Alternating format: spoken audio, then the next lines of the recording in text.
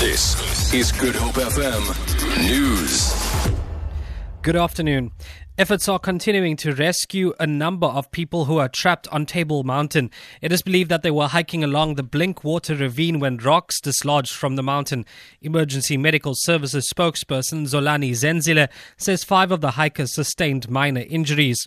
Zenzile says the Air Force have been called in for assistance. The incident happened this morning before 9 o'clock. 9 people were involved in that incident. They were on the Table Mountain. Due to the weather at the mountain, we had to call the Air Force to come and assist because we couldn't actually on ourselves bring them down, so we had to call the Air Force.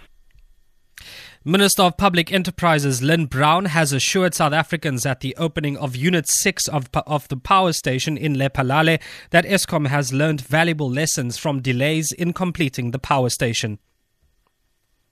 The legacy of this project will be with us for a very long time, and we are all very excited and proud of this. Mr. President, today I can confidently say we have moved miles with the Medupi project, having taken many lessons from the construction of Unit 6, which will now be applied to Kusile. Eskom will keep the momentum in completing the rest of the project, and this will go a long way to supplement the much needed electricity supply.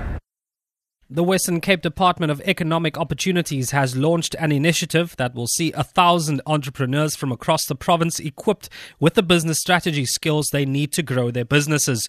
The Emerging Business Support Program, being run in collaboration with the University of the Western Cape, will be rolled out until December, during which entrepreneurs will be invited to participate in an intense 2-day business strategy course. Spokesperson for the ministry, Bronwyn Jooste. The course will focus on the development of strategies in key areas.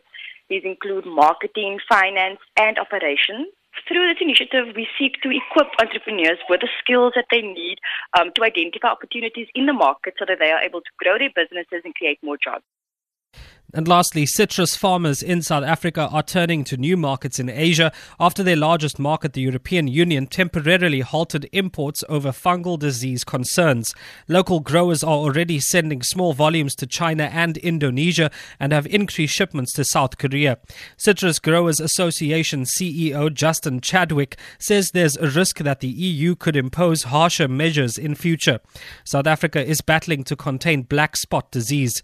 The EU, which buys about 43% of South Africa's citrus exports, has since said Pretoria has contained the disease to the point it meets import requirements. For Good Hope FM News, I'm Ajikshay Peterson.